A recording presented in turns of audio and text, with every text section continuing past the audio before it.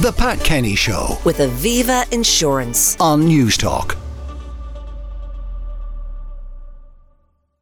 Now, what does Christmas mean to families? Well, for children, it means high excitement, late nights, perhaps early mornings, particularly on Christmas morning after Santa has come. There'll be new toys to play with. There'll be loads of treats and loads of sugar. And then you'll be dragged along on interminable visits to relatives. That's what leads to fractiousness in the family. Well, we're joined now by Dr. Colman Noctor, a child psychotherapist, to tell us how to muddle through this fractious time of the year. Colman, good morning. Good morning, Pat. Colman, good morning.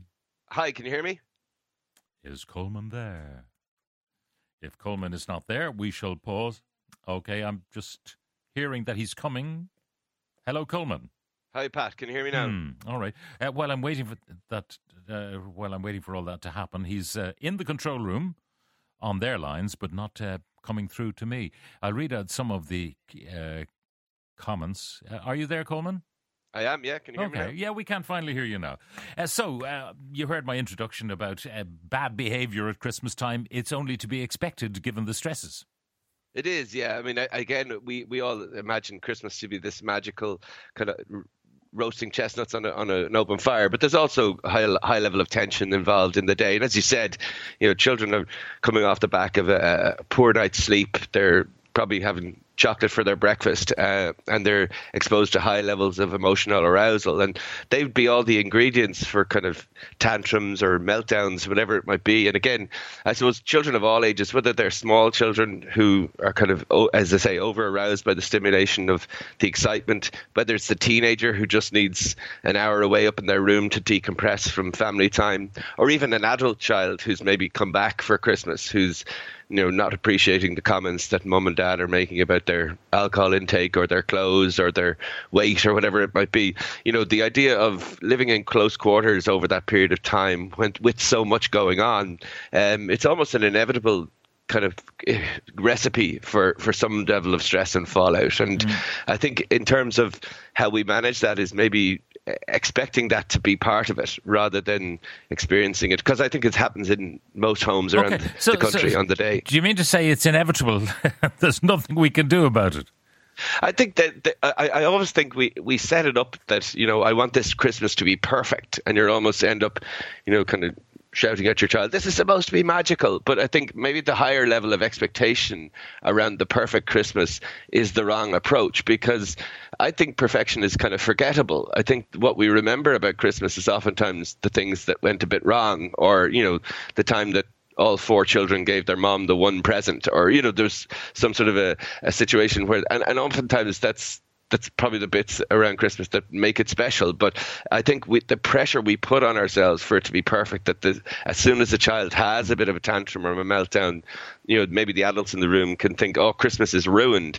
And that can lead to kind of poor management of it. I just think maybe try and anticipate that it is a possibility and maybe build in some breaks. And what I mean is kind of spreading out the intensity of the high levels of arousal, maybe opening some presents at some point, then another present, and maybe taking breaks during the day to almost tone that down a little bit, because it's not so much the intensity, but it's the length of the intensity that sometimes is the falling point for many children. They can manage it over short periods, but it's the cumulative effect of the stress during the day that oftentimes causes that kind of tiredness to sink in usually around 7 o'clock in the evening, I would imagine. Mm-hmm. Now, obviously, Santa is not as generous to all children as he is to maybe other children. How do you cope with that? That's not what I wanted. Yeah, I mean, I think from the point of view of, again, it's trying to manage expectation. And again, what you're trying to say to your child is to see that they encourage them to recognize value over cost, and I think the idea of maybe showing somebody, and again, taking time over something that they've gotten and sitting with them and showing them what it does or what it is, that idea of kind of, sometimes we need to introduce, children like to play with us as opposed to play separately to us. And sometimes at Christmas we give the gifts, but we're too busy doing other things to help them to put it together, or, and oftentimes even something like Lego is, I think, much more enjoyable if you're doing it as a two.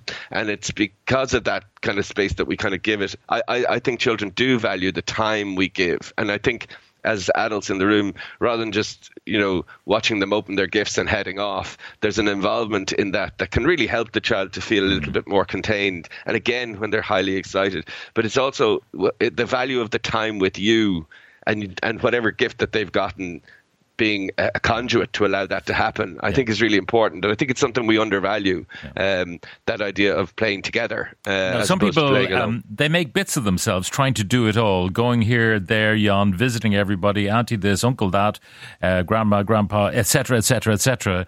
And often all the kids want to do is sit with their toys and have a play. Yeah, I mean, I don't think children get the whole idea of the commitment that we have to play to, we have to go to Granny's now, and then we're going to Auntie Mary's, and then we're going to this. That wouldn't be a priority of their agenda, is not to tick off the visiting list. And so to give them the toys and then say you have to leave them there now, we have to go, can be sometimes highly stressful for children. Maybe allowing them to bring one with them might be a way around that. But also, you have to expect that, social expectation is sometimes pressure. So when a child is, and oftentimes Auntie Mary's ringing from Australia, you have to go on the phone here, but I'm playing with my toy, and you're kind of, that all of that stuff that comes into it for children can be experienced as stress. And we can't imagine that, having a great day full of gifts and excitement is stressful. But for small children who struggle to regulate emotion, it becomes stressful if they can't manage it all. So again, it's about the pacing of it throughout the day, giving a little bit of breaks and allowing them to decompress if they can. And, I might not be always possible, but a bit of a nap at some point to catch up on some of that sleep, maybe in the slower times in the afternoon, might actually be more beneficial than, as I say, running to Auntie Mary's or Granny's house. Yeah, and we know from our sleep experts regularly on the show that kids can be overtired, and instead of just dropping off to sleep because they're knackered, they actually stay awake. Oh yeah, and they will fight it. But again, a good night's sleep is so important. And on that, given the excitement of the pending arrival of Santa and Christmas Eve, and you're probably later getting to sleep, and then obviously the excitement of maybe waking up that bit earlier, they're not going to have that resolve in the bank, and probably in a day that they need it most. So it is, and look, I think we use they're tired as an excuse a lot of the time, but on Christmas Day that's probably a valid reason for why they might be struggling to manage a little bit. All right, the message anyway is don't expect perfection, and if you don't expect it, you might actually get it. Dr. Colman Noctor, child psychotherapist, thank you very much for joining us. The Pat Kenny Show with Aviva Insurance. weekdays at 9 a.m. on News Talk.